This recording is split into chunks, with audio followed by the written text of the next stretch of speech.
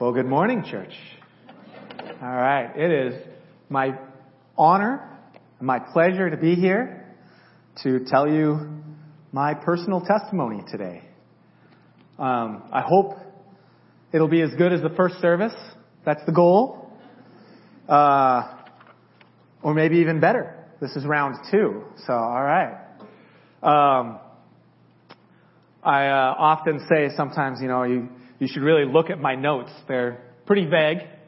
And I love allowing God to work through my stories and work through my testimony and speak the right words for whoever I'm talking to. God has an incredible way of coming to us exactly the way we need Him to, in exactly the right time, in the exact medium, the exact form that we need to see Him. And so sometimes I leave my notes formless as well. So we'll see how it goes. And let's trust in God. I love it. I was a young middle school student when we had an evangelist come in and speak to us. And his testimony was on the grace of God. The idea that there's nothing, no sin, no thing, no evil that you could do, no hole so deep, no darkness so blinding that God can't reach you. If you ask Him into your heart, if you ask Him to be there for you. And so he got up and he began his testimony and he talked about drugs. And he talked about gangs, and he talked about girls, and he talked about sin, and he talked about all the things that he had done. And he went on describing how low his life had gotten, and how far away, how separated he was from God, and how he was in such a dark place that he thought, God could never reach me this far down. So for 25 minutes, he talked about sin. And then he said, and then I found God, and the Lord saved my life. Amen. Thank you very much. And I thought, whoa, you just glorified sin for 25 minutes. And then that was your God piece. I said, that actually makes me want to go out and try some of this stuff. Sounds kind of good. I'm young, influenced middle school child I was. But in that, I had to question who I was. Let's get that first slide up there, please. So we come to 1 Peter 3:15. This is the verse that's really given credit for being the first place that apologetics arises in the Bible, where Peter writes down and calls all Christians to have an answer, to be able to answer a question of your faith. And he says, but sanctify in your hearts Christ as Lord. First, right there, God has to be center. God has to be in your heart. Sanctify God. Sanctify Christ as your Lord in your heart. And always be ready to give an answer to everyone who asks you a reason concerning the hope that is in you. Be ready to answer someone when they say, what makes you different? What's this hope? Who's this Jesus fellow? Yet with humility and fear. Without boasting, without arrogance. With humility to our fellow believers, non-believers, whoever it is that's asking you these questions. Come with reverence. Come with humility. Just as Jesus did. And fear. Fear of God. Reverence to the Lord. Next slide. So we come with the Greek apologia logos, which comes to apologetics, and its definition, reasoned arguments or writings in justification of something, typically a theory or a religious doctrine. Great definition. I don't understand it. So I came up with my own definition based on 1 Peter 3:15, kind of what that comes down to me. And I had them highlighted on there. It's give an answer and a reason. Give an answer for your reason concerning hope. What is your why? What's your why? Why do you believe the way you believe?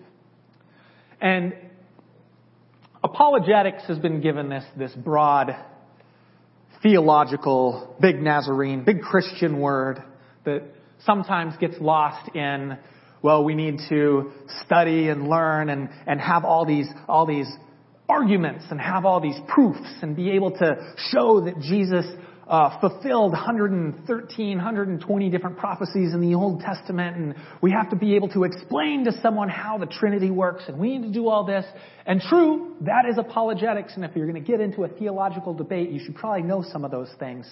But Peter calls each and every one of us to have an answer, to have a why, to have our own personal apologetics, to have our answer. What's your why? And so I had to ask myself, in the face of this grace gospel evangelist who glorified sin and then threw this out there, I said, well, what's my why? What would I say if someone said, what's your thing? And it very simply came down to, because my mom said so. I was born and raised in the church. I accepted Jesus as my personal Savior as a young kid. I was raised in the church. I didn't know life without God in my heart. And so I struggled with that. And I said, all right, well, he's got something to compare it to. He's got a story. He's got a testimony of something. And what do I have? What's my why? I don't have anything. So I prayed. I prayed in middle school, and I said, God, give me a testimony. Give me something powerful. Give me something that when people see me and talk to me, people will come and ask me, will stop me places and say, what is going on here? What's in your heart? What's your testimony? What makes you so different? And I prayed that, very earnest. I wanted a testimony that I could bring to people that would change lives and point to God in everything I did.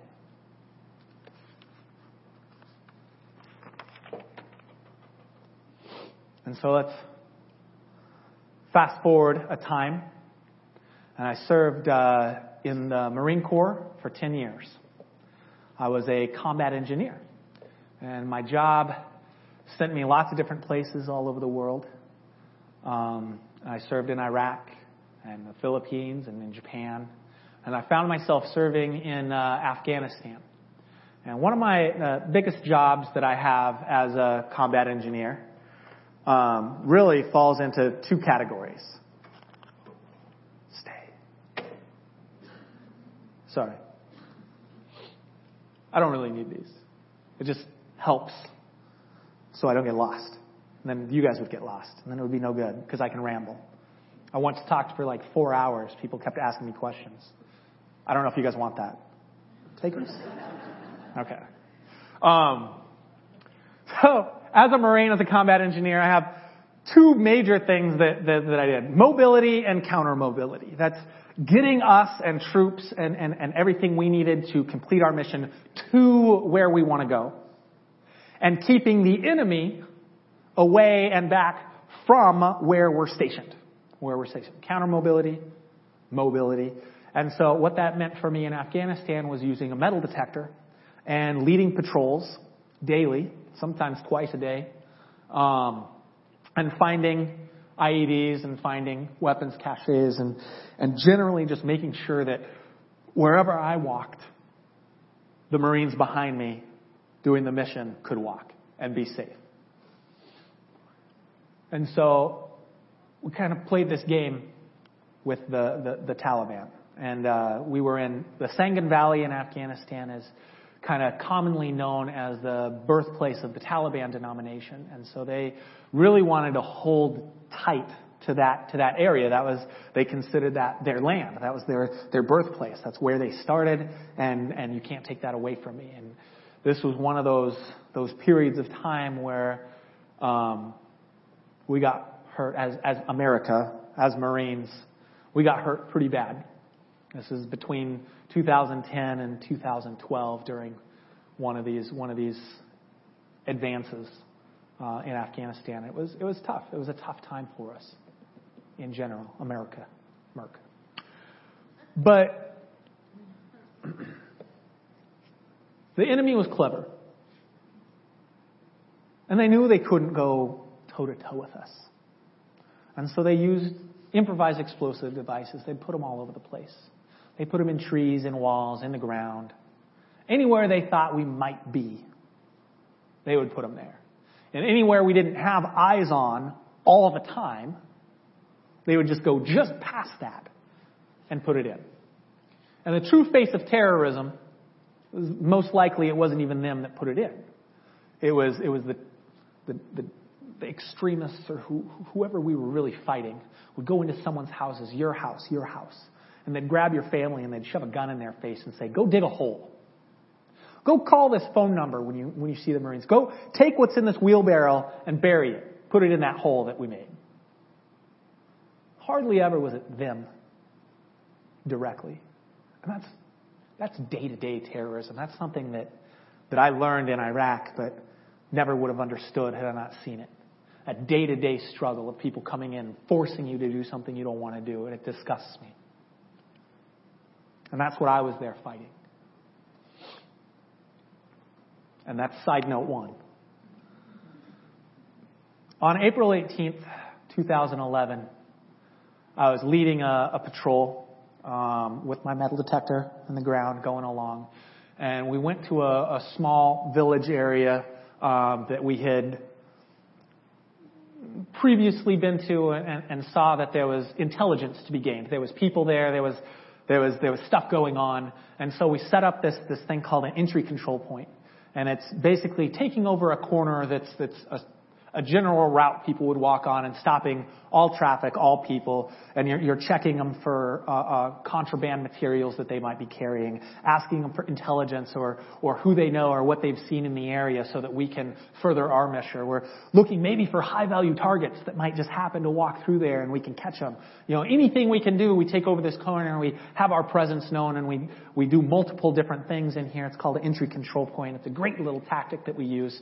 But before we took over the corner, we took over a building next to it. And we staged our stuff and we got ready for this operation. And one of the things we do in preparation for this entry control point maneuver is putting in what's called guardian angels. Guys with big guns on rooftops. It's a wonderful thing. So if anything happens down low on the corner, we already have the high ground. We already have big guns in place. And if anything goes awry, anything goes bad, we're there and we're ready. So I walked up on top of the roof with 2 gun teams. There's 4 guys. And I placed one gun team facing one direction, one gun team facing the other direction. And they're in place and they're all good. And I started walking back across the roof, the cleared path that we had all just walked on. And I must have been inches off of where we all just walked on that rooftop. And I stepped directly on a pressure plate that set off a 20-pound improvised explosive device and immediately sent me flying into the air. My body went into shock. My legs were gone immediately. Shrapnel was tearing through my body, and I was flying up into the air.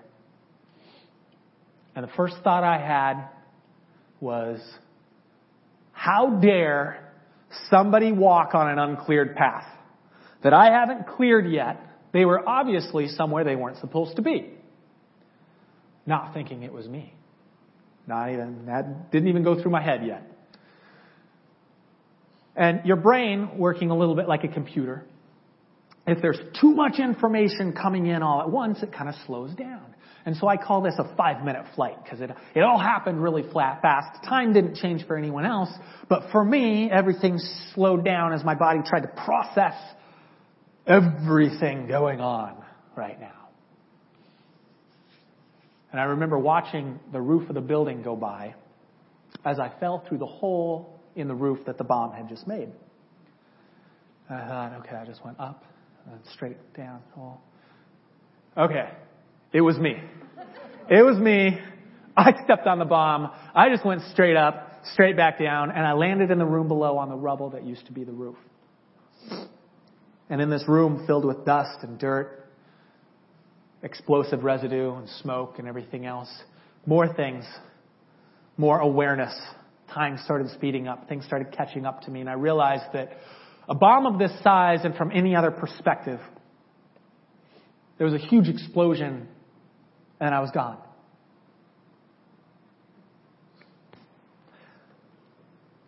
This bomb, had it been in the earth, the way physics work, I'm gonna see if you guys follow me. The earth is heavier than me.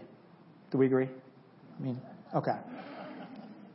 Because of that, all the explosive would have gone up. All the power of that entire bomb would have gone up because the earth is bigger than I am, and I would have been gone. I would have been dead immediately. And we have a term for it. It's not nice, and it's sad that we even have this term, but we call it pink mist. You're gone. There's nothing to look for. But because I was on the roof of a building, I was bigger, stronger, and heavier than the force, what was underneath that explosive. So although it took my legs and some fingers and shrapnel and everything else, I was still alive. But from any other perspective around me, there was a big explosion and then I was gone.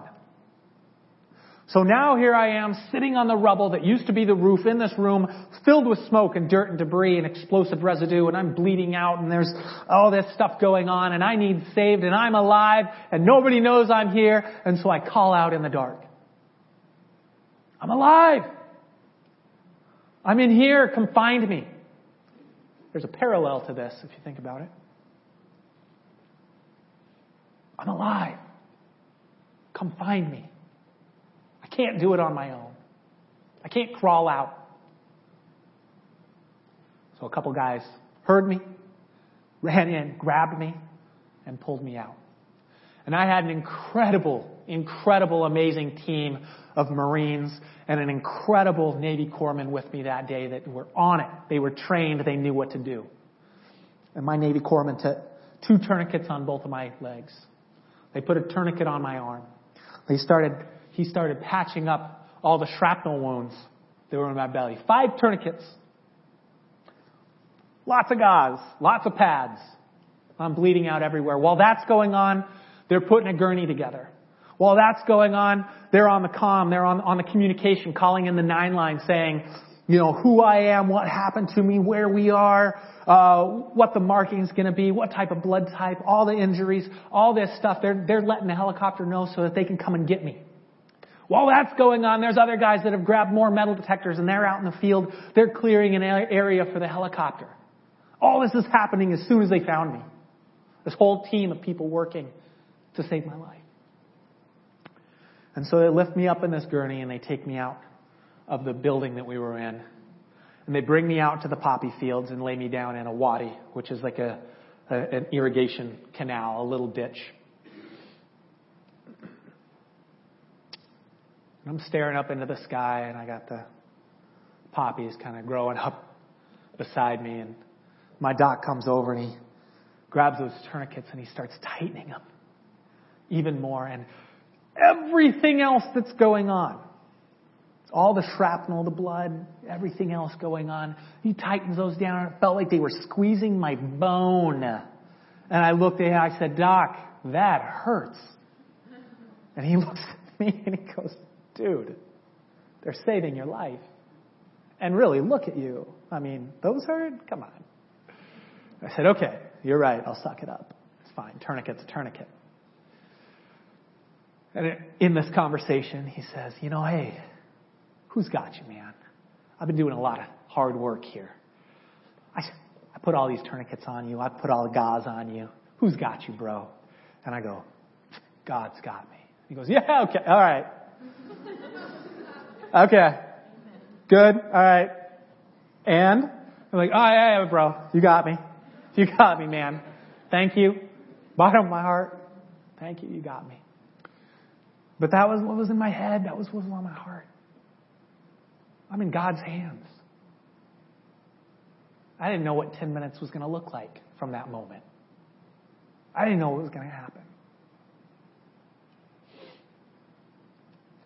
And so a helicopter comes in, and they lift me up, and they throw me in. And it's I've been getting the terminology wrong for years, and I was just corrected. But it was ran by the British, and this very specific flight takes longer to get to the person who's injured. It's not your normal evacuation flight.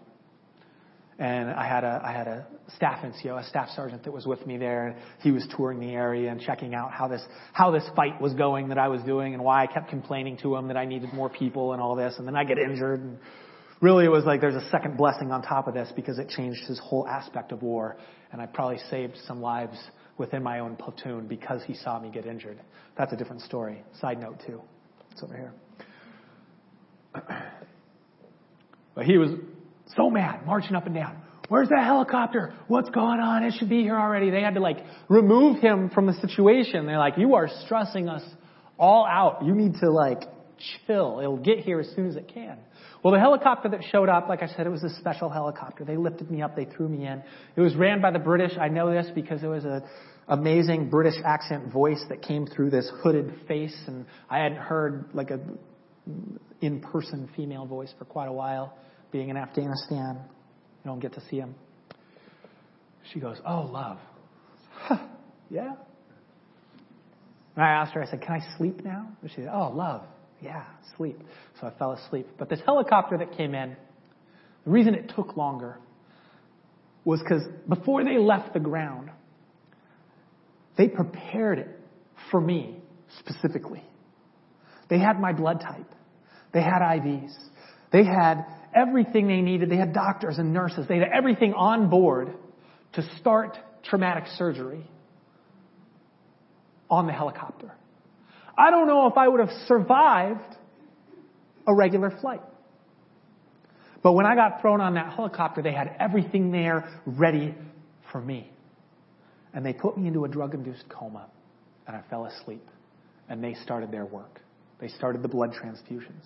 They started the IVs and the fluids. They started work. They started patching me up. They started stopping and keeping the blood inside my body that was keeping me alive. And as I was in this drug-induced coma, I started a journey. And it started with a dream, like a reoccurring dream, something I'd had before, I'd felt it before, and I had this dream before, and it's this moment, my brain, my subconscious recognized it as, you're really sick. You've had this dream before when you're really sick, and right now you're really sick. And I thought, oh, way to go, subconscious. Yeah, I'm sick. I'm dying right now. Come on, give me some credit. And there's a moment where I left the dream, and I came to a place where I was aware. I was in a state of consciousness that was no longer a dream. And I was in a place that was void. It gave me moments to understand and really come into terms with myself in this form. In this place of void. This place of nothing. No up, no down, no light, no dark. No reference. Like a gray emptiness.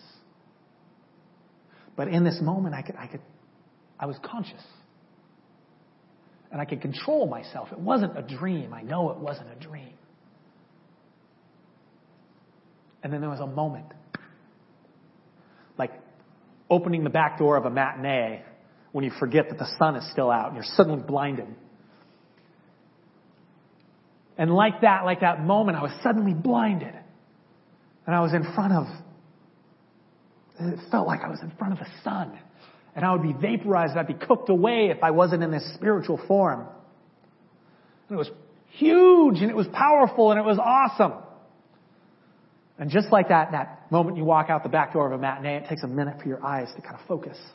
And it took a second. It took a couple seconds for my eyes to focus and realize what was really happening. And I realized, and it came into focus that I was standing in front of a being of light, a being of power, an awesome presence that I can't describe with all the words that I could come up with. But I knew I was in the presence of God. I knew I was on His throne. And He spoke to me as clear as I'm speaking to you right now, but I didn't hear the words with my ears. It was like He took the words and He balled them up and He placed them right on my heart with all knowledge and all understanding and all context that you can possibly imagine. It was all there, but the words were simple. He said, "Are you ready? Are you ready?" And I knew in that moment that this was judgment. That God was going to open up my life and look at everything that I've done and say, "Are you worthy? Are you ready?" And in front of a being of pure light, of pure energy, of pure power, in front of God, I felt so small. I was so not ready, not worthy. And we can't. None of us can. There's a verse in the Bible that says, every knee will bow and every tongue will confess that I am God. And in that moment, it's not an option. It's not an option. And I went down because I was in the presence of God. And I said, I'm not ready. I'm not ready. Because I'd like to imagine my life like a novel. But in the presence of God, it'd be like a 2-page comic book. It'd be like a strip on the newspaper, you know. He knows us already. It'd be quick. It'd be simple. Because God already knows. And I'll testify today that you can't stand in front of God and on your own say you're worthy. It's only through Jesus, only through His Son, only through a pure sacrifice that we're able to come into the presence of God, washed in the blood of Jesus, and say, judge me. Because Jesus atoned for my sins. But I can't do it on my own. And as soon as I said, no, I'm not ready, I woke up in the hospital. Whoa. I was alive. I said, no, God woke me up. Here I am. And now what? What's going on, God? What is going on? What does this mean? What is this? And so I prayed. And I prayed with Sam. I prayed with my parents. I prayed with my in-laws. And God started revealing things to me. One of the things He revealed to me was that prayer. A long time ago in middle school, when I said, give me a testimony, God said, I answered that prayer. I gave you a vision of me. I gave you a vision of judgment. I gave you a testimony to tell people, it's mine. And I'm going to give it through you so that people know. And this isn't the first time He's done this. He's done it over and over and over. We see it in the Bible all the time. What's my why? God's given us free will. People do evil things. People are sinners. Bad things happen. But I worship a God that works those situations for good, for His good, to glorify Him. In situations that are bad, in times that you think, how can God be in this situation? He works it for His good. Let me give you an example. Here's one. Joseph. Joseph was sold into slavery by his brothers, imprisoned, and then elevated to the right hand of Pharaoh and saved all of Egypt and more. And when his brothers came to him in the end, begging him not to retaliate, he simply said, as for you, you meant evil against me.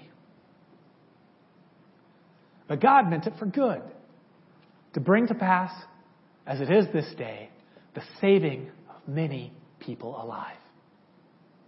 God worked that bad situation for good. Here's another one. Daniel. They didn't like his faith in God. They didn't like that his God was different than their God. So they came up with a plan to get him thrown into a lion's den and devoured by wild beasts. And so it was. He was thrown in, and God shut their mouths. And the next day the king came, and Daniel was unscathed, untouched by the lions. A miracle. And the king pulls him out, and he makes a decree to the entire nation he ruled, Persian nation. I make a decree that in all the dominion of my kingdom, men will tremble and fear before the God of Daniel, for he is the living God and steadfast forever. His kingdom shall not be destroyed, and his dominion shall be to the end. He delivers and rescues, and he works signs and wonders in heaven and in earth. Who has delivered Daniel from the power of the lions? That's the God I worship. So in these times when things are bad, in these times when it's darkest and you think, how can God be in this situation? Know that he works things to his good. And there's a pattern. It goes even further than this. I have another example of Jesus. God's only Son, sent here as a living sacrifice, pure and holy for us, to cover my sin. Beaten and nailed to a cross. Died, but raised again. And he did it to save my life. He did it to save your life. For God so loved the world that he gave his only Son. Whoever believes in him won't perish, won't pass, won't perish, but have everlasting life. That's my why. I worship a God that can take the evil of man and work it to his good, for the saving of many lives, for the glory of him. I worship a God that can close the mouths of lions, that can save the people. And there's a pattern to it. I see it over and over in the Bible. I've seen it personally experienced in my life. And this is why my hope, this is my why in the Lord Jesus Christ. If you want to know that God today, if you want to experience that, or if you're going through a time in your life where it's dark and you wonder, where's God in this? Will you just testify? Will you raise your hand? We just know that God's there. God's there in all of this. Just bow your head and pray with me. Lord God, I believe and I trust in you. Lord God, I want you in my life. I want you to work all things for good in your perfect will. And that doesn't mean bad things aren't going to happen. That doesn't mean that I won't sin. But I believe that you sent your Son, perfect and holy, to die on the cross, and his sacrifice has washed me clean, has purified my heart. God, I believe you're all powerful. I believe that none can stand against you. I believe that your Holy Spirit dwells amongst us and lives in my heart. It guides me. God, I love you. Thank you for loving me. Thank you for your grace. In your perfect and holy name. Amen.